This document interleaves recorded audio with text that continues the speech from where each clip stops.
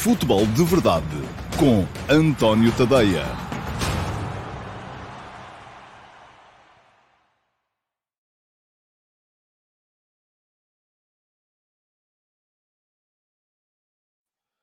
Ora, então, olá, muito bom dia a todos e sejam muito bem-vindos à edição número 637 do Futebol de Verdade. Hoje é sexta-feira, é dia 19 de agosto de 2022. Amanhã vamos ter o primeiro clássico da temporada, Futebol Porto-Sporting, Estádio do Dragão. Pela primeira vez vão estar frente a frente dois dos três principais candidatos ao título de campeão nacional desta época. O Futebol Porto tem se imposto mais vezes nos últimos tempos. É verdade que no campeonato a coisa geralmente tem dado empate, ainda na época passada, 1-1 em Alvalade, 2-2 no Dragão, mas depois na Taça de Portugal, nas meias finais, o Futebol Clube do Porto impôs ao Sporting ganhando as duas partidas e dessa forma chegando à final, que haveria depois de ganhar frente ao Tondela. Já vou falar-vos deste jogo mais daqui a bocadinho e daquilo que eu espero do jogo. É esse o tema principal do Futebol de Verdade de hoje. De qualquer modo, antes disso, já sabem como é que isto funciona. Vamos ter ainda a pergunta do dia, selecionada entre todas as perguntas que apareceram na emissão gravada do Futebol de Verdade de ontem. E vamos ter ainda uma série de ataques rápidos de momentos em que vou aqui pontuar a atualidade futebolística com brevíssimos comentários. Para já, cumpre-me ainda desejar bons dias a todos os que estão aí desse lado, sobretudo àqueles que apareceram e já comentaram, o João Pereira, o Fábio Vieira, o Amadou Jaló. O Fábio Vieira, vou aqui abrir uma exceção, porque é o meu mais recente subscritor premium, e vou-lhe responder, Fábio. Tenho uma questão, recentemente subscrevi a versão premium do Substack do António, como posso aceder ao Telegram e ao Discord? Fábio, é muito simples, basta ir a um dos textos que consegue abrir no meu Substack e em todos eles tem um link de convite para entrar no Telegram e no Discord. Portanto, é só chegar lá, clicar em cima e entrar. Não tem nada que saber, não há dificuldade nenhuma e a partir desse momento poderá não só participar nos debates entre toda a comunidade que subscreve o meu Substack, como também ouvir, isto via Discord, como também ouvir os textos que eu acabo de escrever e imediatamente leio para quem não tem tempo para ler e, portanto, tem acesso aos áudios dos textos via Telegram. Portanto, já sabe, Fábio, fico lá à sua espera. Muito bem. Bom dia ao João Pereira, ao Fábio Vieira, ao Amadou Jaló, ao César Gonçalves, ao Ricardo Magalhães, ao Domingos Ulossa, ao Ricardo Rafael, André Alexandre, Simão Rochinol, André Alexandre outra vez, Ricardo Ramalho, José Leal, Marcelo Branco, Gabriel Santos, Hugo Macedo, Jair Gomes, LN13, Álvaro Guerra, José Neto, Daniel Ferreira, Tiago Monteiro, Alcides Correia, Manuel Salvador, César Mota, João Ferreira, João Ferreira, Hugo Macedo, Pedro Botelho, Filipe Oliveira, Cumba Baú, Bruno Gomes, Rádio Tuga UK, o António Raposo, o Carlos Vilela, o Joaquim Dias, o Alex Brito Nogueira, o Tiago António Carvalho, o Carlos Conceição, o Paulo Silva, o João Morgado Ferreira, o Miguel Lima, o Fábio Vieira já estava, o Paulo Machado, o Luís MSG, o Tiago Peixoto, o Ricardo Costa e o José Brito, e o João Lopes, o Joel Leite, enfim, o César da Silva, o Ricky Carrasco. Bom dia a todos, está aí muita gente hoje, toda a gente com certeza à espera de ouvir falar do Porto Sporting de amanhã. Já lá vamos. Para já, a primeira coisa que vou fazer é, já sabem como é que funciona, pôr a funcionar o cronómetro. Daqui a meia hora, toca a buzina e acaba o programa. Vamos embora, então, para a pergunta do dia de hoje. E a pergunta do dia de hoje é do José Neto. Havia muitas perguntas sobre esta temática. É um tema que me parece que preocupa a comunidade do futebol de verdade. E por isso mesmo eu escolhi aquela que me pareceu mais completa, mas há mais gente que também fez perguntas sobre o mesmo tema e que também vai com certeza ficar satisfeita por ter esse tema respondido. Então, muito obrigado ao José Neto, muito obrigado também a todos os que deixaram perguntas, mesmo que não tenham sido selecionadas. E a pergunta do José Neto é a seguinte. No ano passado tivemos o Santa Clara a vender um dos melhores jogadores a meio da eliminatória com o Partizan. Este ano, Ivo Vieira leva um 11 alternativo, quase desistindo antes de tentar. Posturas destas, vindas dos clubes médios da nossa liga, quando vão à Europa, em jogos absolutamente históricos, não nos deveriam fazer repensar a questão da centralização? Será que merecem quando são só sistematicamente os grandes a fazerem esforços na Europa? Uma coisa é ter piores argumentos, outra é nem tentar lutar. É que está por demonstrar que a dita centralização não diminua, pelo menos a curto e médio prazo, a competitividade internacional dos nossos grandes. Agasta-me esta postura destes clubes quando chegam à Europa. Muito bem, José Neto, é uma tese que tem aí cumprido a sua pergunta. Mas foi bom porque deu tempo para o meu gato subir para cima da secretária e depois para cima da estante e vocês não viram nada. Porque se tivesse a câmara, teriam visto e teriam, se calhar, isto abanou um bocadito e tal. É sempre, acontece sempre, mas ele agora deve estar ali, sossegado ali em cima e assim o espero. Vamos lá. Percebo a ideia. Ainda hoje, aliás, me envolvi numa thread de Twitter a esse respeito, porque olhamos para aquilo que é a realidade neste momento e a verdade é que, se olharmos para aquilo que foi o jogo de ontem entre o AZ Alkmaar e o Gil Vicente, o quinto classificado da Liga neerlandesa é francamente superior ao quinto classificado da Liga portuguesa. E agora a pergunta do milhão de dólares ou de euros é: e o que é que nós fazemos com isto? Não é? Bom, podemos tomar esta ideia, como boa esta ideia que o José Neto aqui deixou. Então, se, tirando os 4 de cima, Futebol do Porto, Sporting, Benfica e Braga, mais ninguém quer saber disto, e até, inclusive, poupam jogadores e vão para lá e não dão tudo aquilo que, se calhar, podem dar, é porque não merecem. Se não merecem, então vamos lá, mas é começar a cortar e esqueçam lá isso de centralização. Vamos apostar nos grandes, ou nos 4 principais clubes, permitir que eles tenham cada vez mais dinheiro, que os outros tenham cada vez menos dinheiro, porque aquilo estava, enfim, estamos a enfraquecer. Para dar mais dinheiro aos que estão em baixo, temos que enfraquecer os que estão em cima. E isto, de facto, é uma posição compreensível. Compreensível. Agora, também podemos ver a questão de outra maneira. E eu já disse aqui e volto a dizer. Primeira questão. A diferença entre o Gil Vicente e diz-me aqui o João Lopes que o terceiro da Liga Portuguesa eliminou os 2 primeiros do holandês e estava bem fraco. Sim, mas o que estamos aqui a falar é de os 4 principais da Liga Portuguesa terem um nível que é muito distante de todos os que estão do quinto para baixo. Enquanto na Liga Neerlandesa o nivelamento é feito e não há uma diferença tão grande assim. E isto que está a dizer, João, até ajuda aquilo que eu estou a dizer também. Perdão. Agora, primeira questão. A grande diferença não está na distribuição de receita. Porque a Liga Portuguesa, neste momento, já distribui, por exemplo, mais receita em termos de direitos televisivos do que a Liga Neerlandesa. Portanto, a grande questão não está aí. Segundo problema, eu acho que não é líquido esta ideia que muita gente começa a defender, que é, então, se os que estão do quinto lugar para baixo estão positivamente nas tintas para contribuir para o ranking, vale mais nós também não nos preocuparmos com eles e vamos concentrar a receita nos 4 de cima. Que é porque já sabemos que se vamos dividir por todos, é evidente que se eu tenho um bolo de 1000 e dou 900 aos 4 da frente e 100 a todos os outros, os 4 da frente são beneficiados. Se eu passar a dividir o bolo de uma forma mais igualitária, os 14 que estão entre o 5º e o 18º lugar vão sair beneficiados, mas os 4 da frente vão ter que sair prejudicados, porque o bolo não cresce. E eu já vos disse aqui que não acredito que ele possa crescer nos tempos mais próximos. Agora, não é líquido que isto tenha que ser necessariamente assim, pelo menos a médio prazo. É claro que a curto prazo os 4 da frente vão sair prejudicados. Mas, se fizermos as contas a médio prazo ou a longo prazo, o que vai acontecer é que os 4 da frente também vão... Podemos dizer, para eles se aguentarem na Champions, têm que ter a maior porção dos direitos televisivos. A questão é que eles vão deixar de ter entrada na Champions também, se isto continuar assim. Porque o 6º lugar já foi. Esqueçam. Não vai acontecer. O que vai acontecer é que quando começar a nova Champions, nós vamos ter, a não ser que de repente o Futebol do Porto, ou o Sporting, ou o Benfica façam uma Liga dos Campeões absolutamente escalofriante e cheguem a umas meias finais e se fartem de ganhar pontos.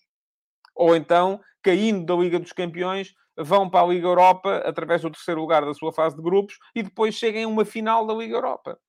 E se fartem de ganhar pontos também. Porque se for o normal, que é aquilo a que nós podemos aspirar, que é os nossos clubes ficarem entre segundo e terceiro lugar nos seus grupos da Liga dos Campeões, e depois disso, ou caem logo nos oitavos de final, ou conseguindo uma proeza extraordinária, que foi o Futebol do Porto e o Benfica já conseguiram em algumas situações, passam uma eliminatória e caem depois nos quartos de final. Isso, em termos de ranking, serve-nos de zero. E o que vai acontecer... Ou então, os que caem para a Liga Europa também, como estão envolvidos na luta pelo título, começam a mandar equipas secundárias para os jogos da Liga Europa e caem, como tem acontecido também frequentemente, logo ali nos 16 ou nos oitavos de final. O que vai acontecer é que chegamos a 2024, quando começar a nova Liga dos Campeões, vamos ter uma equipa direta e uma segunda a jogar pré-eliminatórias. E a terceira vai para as pré-eliminatórias da Liga Europa. E perdemos uma vaga na Liga Conferência. Portanto, essa ideia de que vamos reforçar aquilo que é o poder dos grandes, não lhes reduzindo para eles poderem aguentar na Liga dos Campeões, parte de um princípio que é errado. Porque primeiro eles têm que lá estar. E se isto continua como está neste momento, eles vão deixar de lá estar. Pelo menos com a frequência e a cadência a que estão neste momento. Vamos lá ver. Como é que isto está agora? França, quinta classificada, ranking atual 49.997. Países Baixos, sextos classificados, ranking atual 48.800. Portanto, está a 1.1 pontos da França. Portugal, sétimo classificado, 46.216. Estamos a 1.6, a 2.6 dos Países Baixos. Mas isto nem é o mais problemático, é uma distância pequena.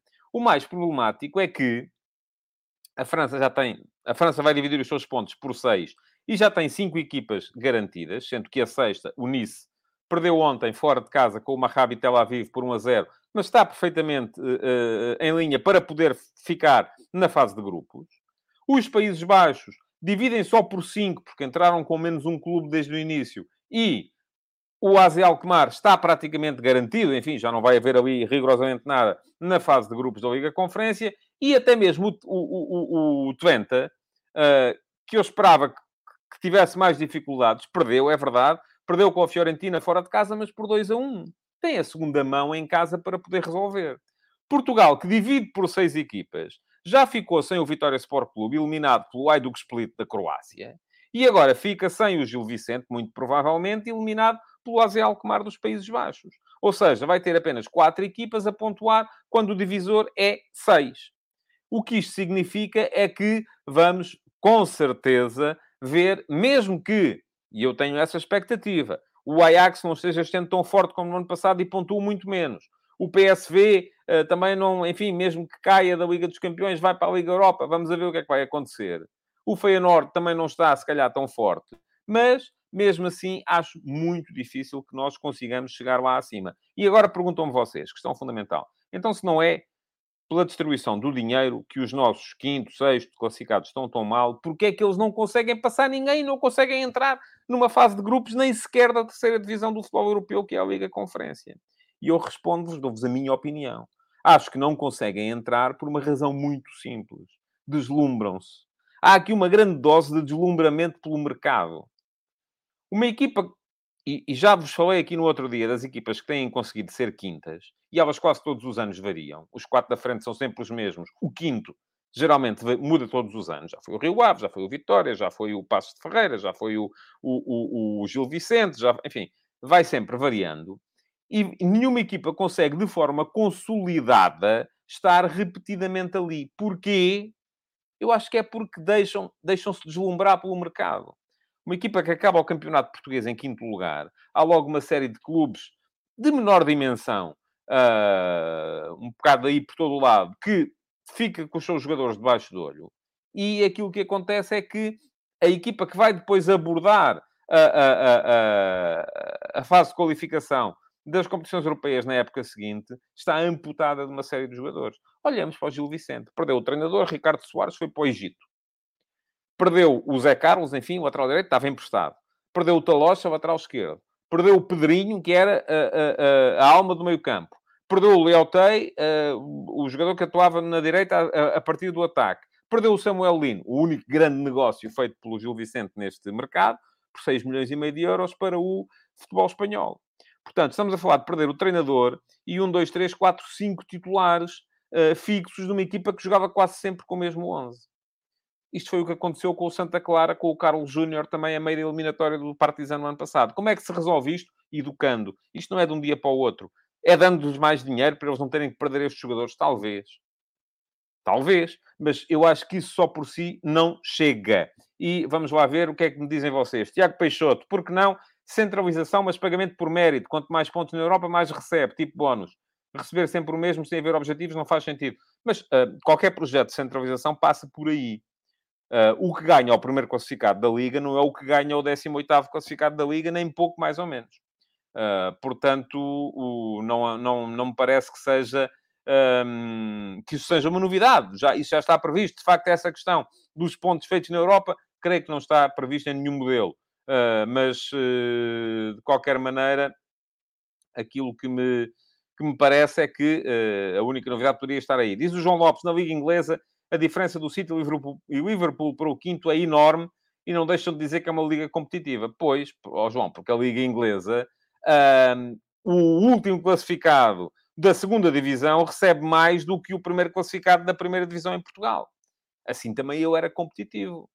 Não é? É claro que é competitiva, mas é competitiva internacionalmente, porque lá dentro também não é muito. E estamos a ver as equipas que estão para baterem recordes de pontos atrás de recordes de pontos. Isto leva-nos, e eu também já estão cansados vocês de me ouvir dizer isto, cada vez mais para o tal paradigma europeu. Isto é normal de qualquer sistema capitalista.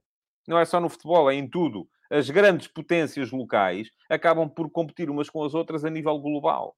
E é aí que está a competição. Hoje em dia já ninguém quer saber da competição entre os grandes hipermercados em Portugal e o supermercado da esquina aqui embaixo da minha casa. Porque não há competição sequer. Aquilo que há é competição entre os grandes hipermercados a nível global. Aí sim. Diz o César da Silva, uma parte do acordo tem que ser distribuído por qualificação, onde as equipas europeias têm que receber mais do que os que não se qualificam. Já disse atrás que isso está previsto. Diz o Ricardo Louro Martins, a centralização sem mais não resolve nada. Os clubes de média dimensão são mal geridos e não têm adeptos. Esta é outra questão. Também é verdade. Existem para os grandes. Enquanto não mudar isso, centralizar direitos não vale de nada, mas isso não vai mudar por decreto, Ricardo. Ninguém pode chegar e dizer assim, a partir de hoje, toda a gente de Barcelos tem que ser do Gil Vicente. Toda a gente de Chaves tem que ser do Chaves. Toda a gente de... vamos lá, sei lá, de Coimbra tem que ser da Académica. Não vai acontecer. As pessoas já têm as suas preferências e não pode ser, não pode ser decretado de forma alguma. O Alcides Correia diz, na verdade, aos 79 minutos o Gil estava a perder 1-0. Já lá vou falar do jogo. Diz o José Neto, bem sei que a diferença entre a Liga Neerlandesa e Portuguesa não tem que ver com direitos televisivos, mas coloca a pergunta num plano de política desportiva dos clubes que não querem saber da Europa. Também é... Enfim, admito que sim. Gostava de saber exatamente o que é que levou o Ivo Vieira a abdicar de uma série de titulares no jogo de ontem. Diz o Manuel Salvador, ou o Braga cair para a Conference League e a ganhar. Sim, também era uma possibilidade de fazermos muitos pontos. E, enfim, há aqui muito comentário vosso. Eu não vou ter tempo para ler todos. Peço desculpa, porque senão a gente não avança com o programa. Vamos lá ver. Pergunta ao Bruno Dias. Na próxima época, a Liga vai ter 3 equipas diretas na fase de grupos da Liga dos Campeões? Não. Na próxima época, 2023, 2024, ainda é válida a classificação do final da época passada. Porquê? Porque é normal, quando começa um campeonato, os clubes têm que saber que posições é que dão que qualificação. Portanto, as vagas europeias de 2023-24 foram definidas de acordo com o ranking do final da época de 2021-22. E aí Portugal ainda era 6º. Portanto, na próxima época vai estar igual. Agora, na outra época a seguir, muito provavelmente já vamos ficar atrás dos Países Baixos. E aí o que vai acontecer... Não há 3 equipas diretas, nem para Portugal, nem para os Países Baixos. O que vai acontecer é que vamos ter uma equipa direta na Liga dos Campeões, uma equipa na pré-qualificação da Liga dos Campeões e o terceiro lugar já nem à pré-qualificação vai.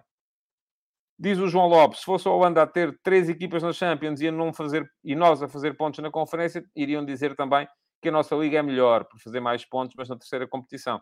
Não, João, o que está aqui em causa é a decalagem, é o facto de nós não termos uma classe média no futebol em Portugal. É só isso. Eu não tenho dúvidas nenhumas de que, globalmente, Flóculo Porto, Sporting e Benfica são equipas mais competitivas do ponto de vista internacional do que os 4 primeiros da Liga Neerlandesa. Apesar do Ajax ter momentos de pico, mas depois sai toda a gente e vem outra vez cá para baixo e levam uns aninhos a chegar lá acima outra vez. Globalmente é assim. Agora, a questão aqui é que nós não temos uma quinta equipa neste momento e precisamos. Bom, vamos lá, vamos seguir em frente, porque ainda há o clássico para antecipar e tenho que passar antes disso pelos ataques rápidos. Antes disso, no entanto, quero lembrar-vos que para terem pergunta selecionada para a pergunta do dia, na edição do dia seguinte do Futebol de Verdade, o que é que têm que fazer? Enfim, têm que se inscrever no canal, primeira questão. E podem fazê-lo aqui neste link que eu vou deixar, depois na emissão gravada. Convém que subscrevam as atualizações, é clicar em cima do sino, as notificações, para serem notificados quando eu entro em direto. E depois têm que chegar à emissão gravada do Futebol de Verdade e deixar lá uma pergunta, porque as perguntas colocadas aqui no live chat não são qualificáveis para pergunta do dia. Bom, vamos em frente. Vamos chegar aos ataques rápidos, onde quero falar-vos também um bocadinho do jogo de ontem, do Alkmaar Gil Vicente.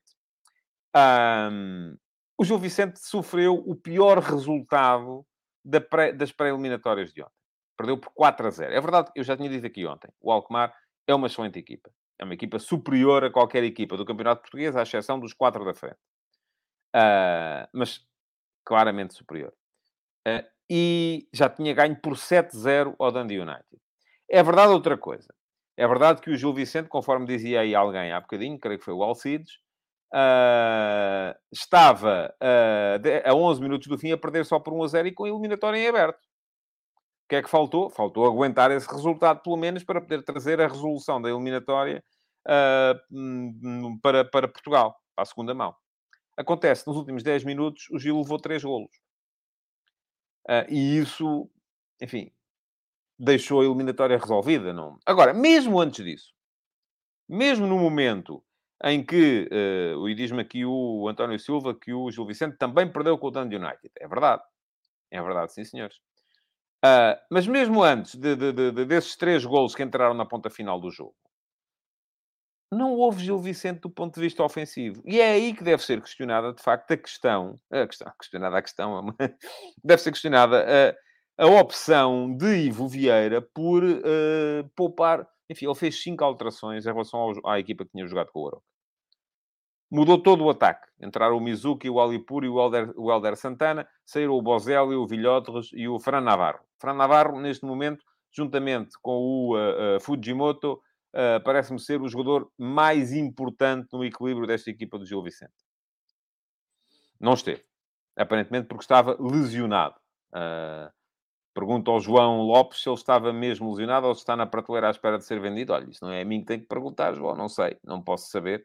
A versão que o Gil Vicente pôs a circular é que está lesionado.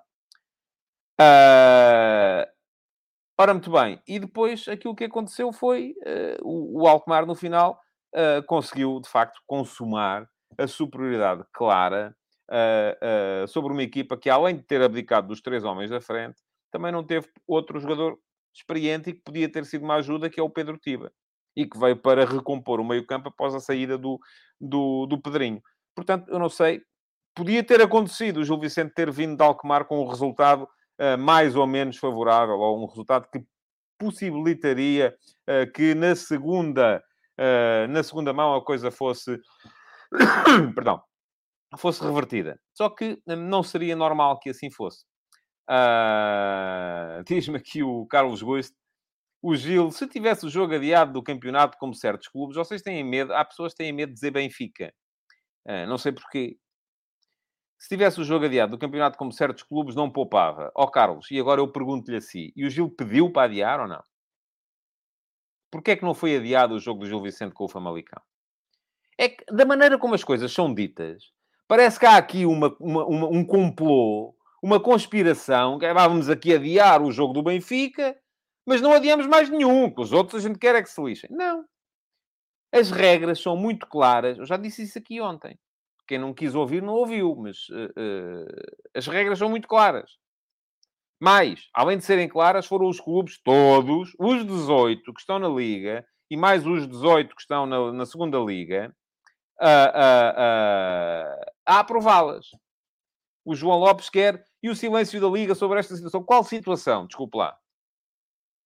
A Liga recusou o adiamento ao Gil Vicente? Não recusou, pois não. Nem pode. Só pode se não se verificarem as condições processuais. E diz o João Lopes, as regras dizem que não havendo acordo, a Liga pode adiar. Mas houve pedido. E eu já lhe disse o que é que eu acho. Eu acho que a Liga não deve adiar os jogos. Não deve. Porque ao adiar os jogos das equipas que estão na Europa e que são beneficiadas por estarem na Europa porque recebem mais receita, estão a prejudicar as outras equipas. Todas. Todas. Por que razão é que o Famalicão, que não recebe dinheiro da Europa, há de ser prejudicado e ser obrigado a jogar noutra altura porque o Gil Vicente tem um jogo europeu? Se aceitarem adiar, fantástico. Se não aceitarem adiar, eu sou contra. E pergunta-me o João Lopes se houve do Benfica. Claro que houve. Se não tivesse havido, não tinha havido adiamento. Ou acha que foi o quê? Foi o Pedro Proença, acordou de manhã e disse assim, eu hoje tenho que ir ali adiar o jogo do Benfica, que é para prejudicar o Porto e o Sporting. Acha que foi isso? A sério? Passa-lhe isso para a cabecinha? Bom, portanto, a questão aqui é muito simples. As regras são iguais para todos. Além de serem iguais para todos, foram aprovadas pelos clubes. Se não gostam delas, tinham que ter feito diferente. E, além disso, aquilo que acontece é muito simples também. Os clubes pedem o adiamento. Se o adversário aceitar, adia. Se o adversário não aceitar, não se adia. Ponto final. Como é que vocês reagiriam se o vosso clube, de repente, a Liga, discricionariamente chegasse e adiasse um jogo do vosso clube sem vos dar cavaco? Prejudicando os interesses do vosso clube. Bom, isso nem sequer é assunto. É que nem sequer é assunto. Mais ataques rápidos para hoje. O Vitinha renovou o contrato com o Sporting Clube Braga. Excelente notícia para o Sporting Clube Braga. Acho que o Vitinha e o Banza assentam que nem uma luva nesta ideia de jogo que o Arthur Jorge está a implantar na equipa do Sporting Clube Braga. O Sporting fez um aumento de capital em que ficou... Isto porquê? Porque converteu as VMOC em ações da SAD, tal como estava previsto que isso viesse a acontecer. Neste momento tem 83% da SAD, que está avaliada em cerca de 150 milhões de euros. Isto a mim suscita-me duas dúvidas. Uma delas é... será que este aumento de capital e a necessidade de ir a jogo neste aumento de capital e o facto de as receitas televisivas que já tinham sido adiantadas terem sido dadas como garantia no processo de conversão das VMOC está na base do Sporting ter tido que vender mais do que o normal esta época? Gostava de perceber isso. A segunda questão que isto me deixa é: será que o facto do Sporting neste momento ter 83% da sua SAD, que é mais do que qualquer outra SAD das grandes em Portugal, vai fazer com que o Sporting esteja a pensar em entrar no mercado para alienar parte deste valor e dessa forma financiar-se? É uma possibilidade também. Mas, enfim, vamos ver, vamos esperar para ver o que é que vai acontecer.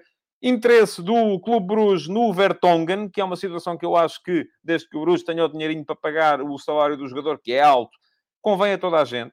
Convém ao Bruges porque vai buscar um defesa central, ainda assim de alguma qualidade. Convém ao Benfica porque o Vertonghen não conta neste momento, é para aí a quarta ou quinta opção do Roger Schmidt para defesa central e tem um salário bastante elevado. Convém ao próprio jogador porque precisa de jogar para poder estar na fase final do Campeonato do Mundo com a sua veterania. Se não jogar, é quase certo que não vai ser opção para a seleção da Bélgica no próximo Campeonato do Mundo. Último ataque rápido para hoje, para dizer que a equipa feminina do Benfica ganhou ontem por 9-0 ao Aisvália, creio que é assim que se diz, na pré-eliminatória da Liga dos Campeões feminina.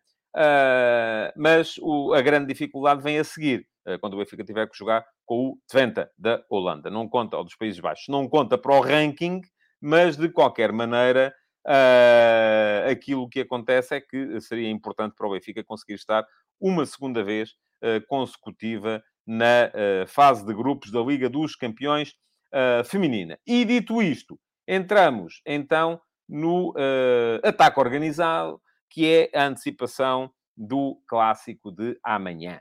Ora, então, vamos lá a isso. É o primeiro clássico da época. A primeira coisa que eu tenho para vos dizer é que, e já o disse aqui há bocadinho, o Futebol Clube do Porto tem sido superior nos últimos clássicos. Ganhou os últimos dois. Foram os 2 jogos das meias finais da Taça de Portugal. Mas uma vitória do Porto é fundamental, é importante, sobretudo do ponto de vista da mentalização. É importante para o Porto perceber que, apesar de ter perdido alguns jogadores fundamentais, continua a ser superior ao Sporting. Tal como é importante para o Sporting perceber que, apesar de ter perdido alguns jogadores e de ter levado a machadada que levou esta semana, consegue continuar a bater o pé ao Porto. A questão aqui não se coloca tanto nos eventuais não, se o Porto ganhar ao Sporting não são eventuais, são mesmo reais, 5 pontos de atraso com que o Sporting fica relativamente ao Futebol Clube do Porto na tabela do campeonato. Não é por aí. 5 pontos, já vimos todos nos últimos tempos, que não são impeditivos, embora possam levar a equipa a entrar em crise de confiança e aí sim permitir que a distância se agrave e, se assim for, então fica a coisa mais complicada. Ora, muito bem. Eu hoje já escrevi sobre o jogo de manhã. Eu vou deixar-vos aqui o link também para o último passo. Isto significa que já estabeleci ali uma série de dúvidas relativamente aos 2 11 que os 2 treinadores vão apresentar. Peço perdão. Isto, desde a bronquite do mês passado, nunca mais fiquei bem. Bom, mas para vos dizer o quê? Em relação ao Porto, eu começo por ter dúvidas relativamente ao sistema. O Futebol do Porto, na época passada, tinha muito bem oleado um esquema que era um híbrido entre um 4-4-2 e o 4-3-3. Era uma coisa que já vinha dos tempos em que o Marega jogava no Porto, o Marega, como ponta de lança, muitas vezes abria no corredor direito, o Otávio, que começava como médio direito, muitas vezes vinha para fazer terceiro médio ao meio, e dessa forma o 4-4-2, que era um 4-4-2 de base, transformava-se num 4-3-3, porque passava a contar com 3 médios no corredor central, e um dos avançados, um dos 2 pontas de lança, que era o Marega, muitas vezes aparecia no corredor lateral. Ora, este é o sistema que o Futebol Clube do Porto mais oleou, mais trabalhou nos últimos tempos, e este sistema depois foi evoluindo, até porque este sistema começou por ter, no meio-campo, uma estrutura em 1+1, sobretudo quando estava o Danilo. O Danilo era um médio que jogava uns metros atrás do segundo médio, que até era o Uribe, já nessa altura, mas que depois, quando o Danilo foi embora, eu acho que o Danilo foi embora também um bocado por causa disso, porque o Sérgio Conceição quereria passar a ter 2 médios a par. Começou por ser Uribe, Sérgio Oliveira, e na época passada foi Uribe, Vitinha. 2 médios a jogar a par. Não havia 1+1. Estavam muitas vezes os 2 lado a lado. Ora, a grande questão aqui é que o Futebol do Porto ficou sem Vitinha. Aliás, ficou sem outros jogadores. Ficou sem o Vitinha, ficou sem o Mbemba. O Mbemba, para já, está a ser substituído pelo Marcano, com a passagem do Pepe para o lado direito, com o Marcano a entrar como defesa central esquerdo. Está o David Carmo à espera de vez. Ficou sem o Vitinha. Já tinha ficado sem o Luís Dias a meio do campeonato do ano passado, mas isso supriu bem essa ausência. E era o melhor jogador da primeira metade do campeonato. Mas supriu bem essa ausência, fazendo entrar o PP no 11. O PP passou a ocupar a posição... Está aí a buzina.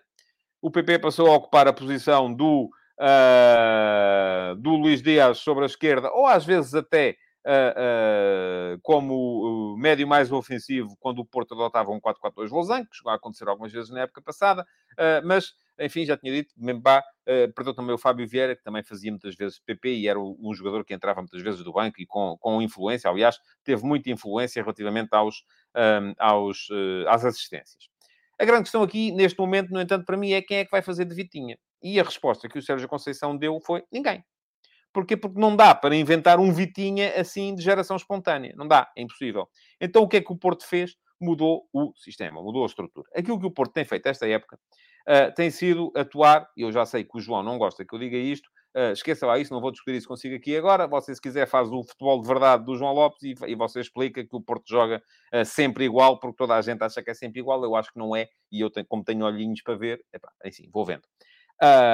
O Flóculo do Porto tem variado entre um 4-4-2 losango e, por exemplo, no jogo contra o Mónaco, foi claramente 4-4-2 losango, com o Uribe atrás, com dois médios interiores e com o PP no vértice superior do losango. Mas, a partir do momento em que não tinha o Otávio nos jogos de competição, recuou o PP, até porque eram jogos com um grau de dificuldade inferior, recuou o PP para médio interior e fez entrar para o 11 o Namasso, como poderíamos aqui todos dizer que era o vértice superior do meio-campo em losango, mas não é, porque ele está muito mais vezes ao nível dos dois avançados que jogam interiores, e, portanto, eu acho que nessas circunstâncias, com o Namasso mais próximo do Evanilson e do Taremi, é aquilo que eu chamo um 4-3-3 interior.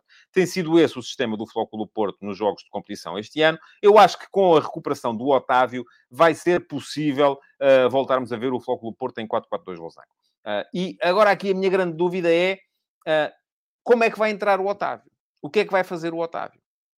O Otávio vai fazer de médio interior no 4-4-2 losango. É possível termos o Otávio a fazer aquilo que fazia o PP e termos o PP a fazer aquilo que fazia o Namasso, embora mais baixo no campo, dessa forma, aproximando-se do losango. E, portanto, é possível que seja assim. Podemos ter o Otávio a jogar no sistema antigo, a fazer aquilo que fazia o Vitinha. Acho mais difícil.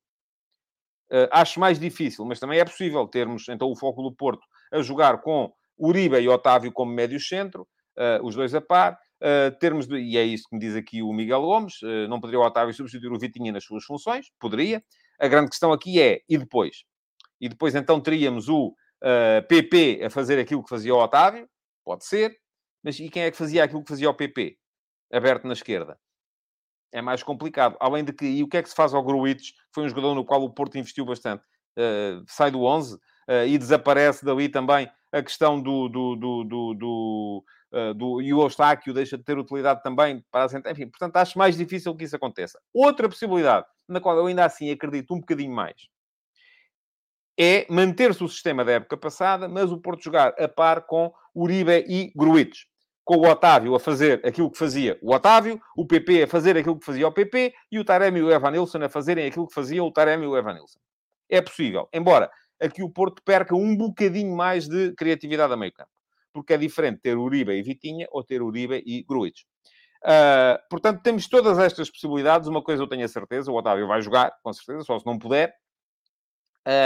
E acredito que também joga o Gruitch e também joga o PP. Acho que os 11 jogadores vão ser estes. Diogo Costa, João Mário, Pepe, Marcano e Zaidu, Uribe, Gruitch, Otávio, PP, Evanilson e Taremi. Agora, estes 11 jogadores dão para arrumar de uma série de maneiras diferentes.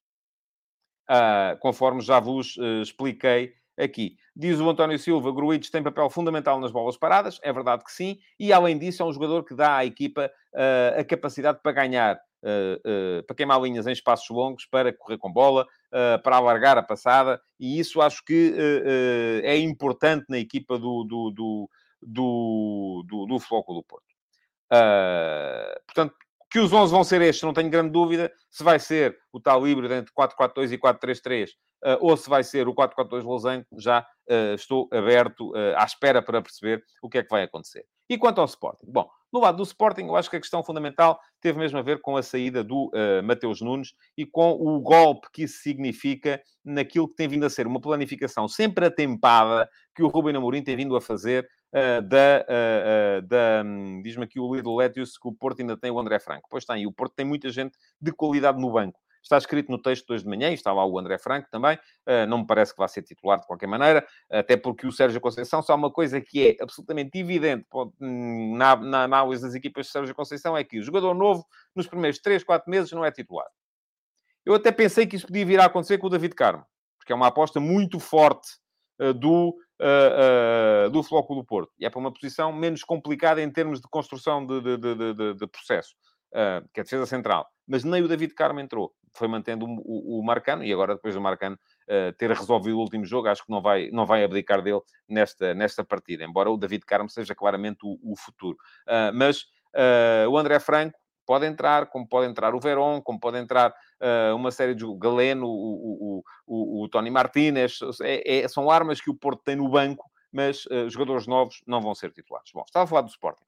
Acho que a saída do Mateus Nunes esta semana foi um golpe profundíssimo na previsão quase sempre atempada que o Sporting tem feito em termos de mercado. Se forem a ver, o Palhinha só saiu do Sporting depois do Sporting ter lá o Ugarte durante quase um campeonato inteiro para o preparar para ser o seu substituto. Já percebendo que o Sarabia ia sair no final da temporada, o Sporting começou a preparar, ou comprou o passe do Edwards em janeiro do ano passado e começou a prepará-lo para ser titular em vez do Sarabia também. Agora, neste momento, o Sporting estava a preparar o Morita, acho eu, enfim, para ser o substituto do Mateus Nunes no médio prazo. Porque eu acho que o Ruben Amorim não estava mesmo a contar que o Mateus Nunes saísse agora. Estaria a contar que ele saísse no final da próxima época, quando já tinha tido um ano para preparar o Morita para lhe calçar as botas, ou, na pior das hipóteses, em janeiro. Se ele fizesse um grande Mundial e viessem aí grandes propostas. Portanto, agora, o que ele não estaria à espera era que a alteração fosse tão repentina. Porque não lhe deu tempo para preparar. Agora, não tenho dúvidas nenhumas de que o meio campo do Sporting vai ser o Ugarte e Morita. Não há outros. Portanto, não dá para pensar de outra maneira. São aqueles que há. Isto coloca ao Ruben Amorim dois problemas. Um deles é este problema ou três problemas, vamos lá. Um deles é este problema de não estar ainda o Morita plenamente preparado, nem a equipa preparada para o Morita. Porque isto aqui não é só trocar jogador por jogador. A própria equipa está a ser preparada para essa substituição. Se bem se lembra, eu já disse aqui várias vezes, que o Sporting estava a mudar de uma equipa, sobretudo de ataque rápido e contra-ataque, para uma equipa de posse. Para uma equipa mais forte no ataque organizado, no ataque posicional. E isso, se forem a ver, encaixa muito mais no futebol do Morita do que no futebol do Mateus Nunes. O Morita, nos espaços curtos, e não se assustem com isto que eu vou dizer, nos espaços curtos, jogo de posse, passo curto, troca de bola, trocas posicionais, é mais forte do que o Mateus Nunes. Onde é que ele perde? E perde, por muito, nos espaços longos. O Mateus Nunes, nos espaços longos, pela capacidade que ele tem para arrancar para o espaço, pela capacidade que ele tem de queimar linhas em posse, de ganhar o espaço vazio nas costas das linhas adversárias, é um jogador que vicia uma equipa naquele tipo de jogo. E, portanto, este processo de substituição tem de ser preparado. Não só do ponto de vista do jogador. Eu aqui não estou só a falar de ter o Morita preparado para jogar na equipa do Sporting. Estou a falar, sobretudo, da preparação da equipa do Sporting para jogar-se com o Morita e sem o Mateus Nunes. O resto da equipa. É isso que está aqui em causa, fundamentalmente. Portanto, eu acho que o Ruben Amorim estava a dizer tem três problemas. Um deles é esta questão da adequação. Outro é a questão de, e como é que é se um deles sofre um toque, entre o Morita e o Ugarte, um deles sofre um toque, um deles vê um cartão amarelo que o obriga a ficar um bocadinho limitado no jogo. Como é que vai ser? Não há mais ninguém. Está lá o Renato Veiga e o Dário Essugo. Não vou cometer aqui nenhuma heresia se disser que acho que não estão preparados. Há quem fale muito do Mateus Fernandes. Já disse isto aqui ontem. É como acontecia no Benfica aqui há uns anos. Venderam 2 ou 3 jogadores da formação e de repente acham que dão um pontapé numa pedra e sai de lá um Cristiano Ronaldo. Não sai. O Mateus Fernandes tem que fazer o seu trajeto. Não há aqui fenómenos de geração espontânea. Quando o Sporting resolveu conscientemente abdicar do João Mário para dar espaço ao Mateus Nunes, o Mateus Nunes já tinha feito 31 jogos no campeonato ao serviço da equipa que foi campeã nacional. O Mateus Fernandes neste momento ainda não fez nenhum. Portanto, é diferente. Não acho que seja assim. Outra hipótese é a hipótese da adaptação. E a adaptação aí pode passar pelo recuo do Pedro Gonçalves. Já disse aqui que não sou doido por essa ideia. Não sou de todo, porque acho que o Pedro Gonçalves é a principal força goleadora do Sporting. Portanto, afastá-lo da baliza é dar um tiro no pé. Não vejo que seja uma boa ideia. Outra hipótese é a adaptação do Mateus Reis, que já foi de médio centro na formação, e poderá eventualmente jogar ali com a introdução do Nuno Santos a lateral esquerdo, ou a ala esquerdo, também pode ser, mas creio que nenhuma dessas soluções é uma solução ideal. E o terceiro problema é impedir que, de repente, à conta de se falar tanto disto, a equipa começa a sentir que não tem possibilidade de discutir o jogo. Este é o problema principal.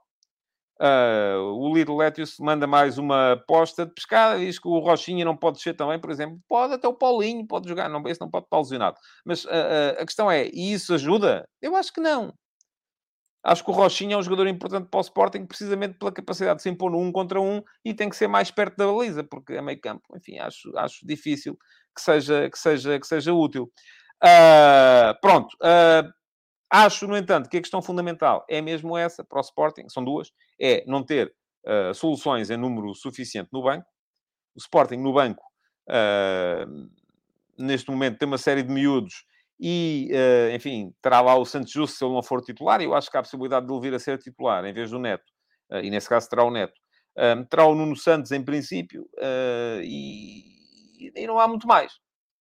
Não há muito mais. O resto são miúdos. Há o Rochinha. E o resto são miúdos. Portanto, parece-me que há aqui um problema para o Ruben Amorim gerir, mas também há um problema do ponto de vista da mentalização, porque é importante a equipa não se deixar convencer de que não tem hipótese, apesar de ter perdido os últimos 2 jogos com o Porto. Bom, amanhã há jogo. Domingo, como acontece sempre que há jogo dos grandes em Portugal, vai sair no meu Substack a crónica analítica do jogo. E vejam só, eu já tinha definido que uma em cada 5 crónicas analíticas vão ser para todos os subscritores, inclusive para os subscritores que não pagam. Portanto, há dois modelos de subscrição do meu Substack, em tadeia.substack.com, e eu hoje com a conversa até me esqueci de pôr aqui a passar em rodapé o endereço, já sabem, se quiserem dar lá um salto, é tadeia.substack.com. Vou deixar aqui também o link para poderem subscrever, e podem subscrever a versão gratuita. A versão gratuita geralmente não dá acesso às crónicas de jogo, ou melhor, dá acesso só aos primeiros 2 parágrafos e não dá acesso ao resto, nem às imagens, nem a todas essas coisas. Mas eu defini desde o início que para vocês saberem o que é que o que é que vão pagar, caso queiram pagar, uma em cada 5 crónicas analíticas vão estar em aberto para todos os subscritores. E calhou, esta é a crónica número 11 desta época, portanto, a primeira, Porto Tondela, esteve em aberto. A sexta, Midtjylland Benfica, esteve em aberto, ainda está. A 11ª, que vai ser este Futebol Clube Porto-Sporting, também vai estar em aberto. Portanto, vai sair crónica no domingo para todos os subscritores do meu Substack, inclusive os subscritores gratuitos. Portanto, já sabem, aproveitem, subscrevam, nem que seja a versão gratuita. Para já, no domingo, receberão no vosso e-mail a crónica analítica do Porto Sporting. Se gostarem, se acharem que vale a pena ler as crónicas que eu vou fazendo, então aí façam, se quiserem, obviamente, o upgrade para a versão premium, em que pagam 5 € por mês e, além das crónicas analíticas dos jogos dos grandes, têm também acesso à série F80, à série Eminências Pardas, à série Donos da Bola e a uma série de artigos de Data Journalism, como um que vai sair ainda amanhã, e este sim vai ser apenas para subscritores pagos, sobre a importância que tem o primeiro clássico da época na definição do futuro campeão. Bom, por falar em série F80, também vou deixar aqui o link para o texto que saiu ontem. Ontem que saiu no F80, eu tinha prometido aqui que era era um jogador que estava muito forte, e era o Dinda. O Dinda, que jogou na Primeira Liga, na União de Leiria e no Marítimo, mas que teve uma carreira ainda assim muito interessante, sobretudo no Campeonato Pernambucano, em que jogou no Náutico e no Sport Recife, e depois também fartou-se de subir de divisão em equipas em Portugal. Jogou na Académica, jogou no Paços de Ferreira, portanto, jogou na União de Leiria também na segunda.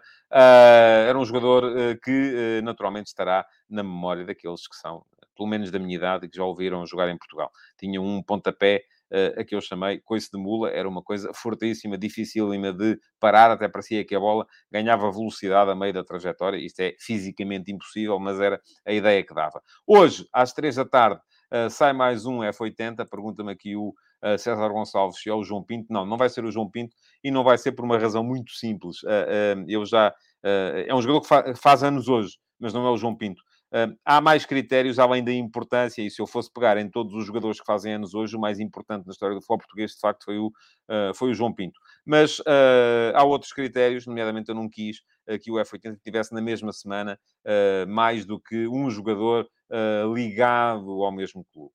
E já houve jogadores do Benfica, já houve jogadores do Sporting, vai haver também nos próximos dias. Portanto, hoje não vai ser o João Pinto, mas é um jogador que faz anos, um ex-jogador que faz anos hoje e que vai sair às 3 da tarde no meu Substack. Já sabem, amanhã vou estar de volta. Amanhã não, amanhã é sábado. Segunda-feira vou estar de volta para rever aqui convosco o Futebol Clube Porto-Sporting e aquilo que for a atualidade. Até lá, aproveitem para ver futebol. Deixem o vosso like. Ontem um de vocês foi lá aos comentários repreender, não sou só eu, a Joana Marques põe os olhos nisso, repreender quem anda aí a ver o programa e não deixa like. Deixem o vosso like, comentem, deixem perguntas na versão gravada para se habilitarem a ter a pergunta do dia e voltem, por favor, na segunda-feira, então, para mais uma edição do Futebol de Verdade. Muito obrigado, então, por terem estado aí. Bom fim de semana. Futebol de Verdade, em direto de segunda a sexta-feira, às 12h30.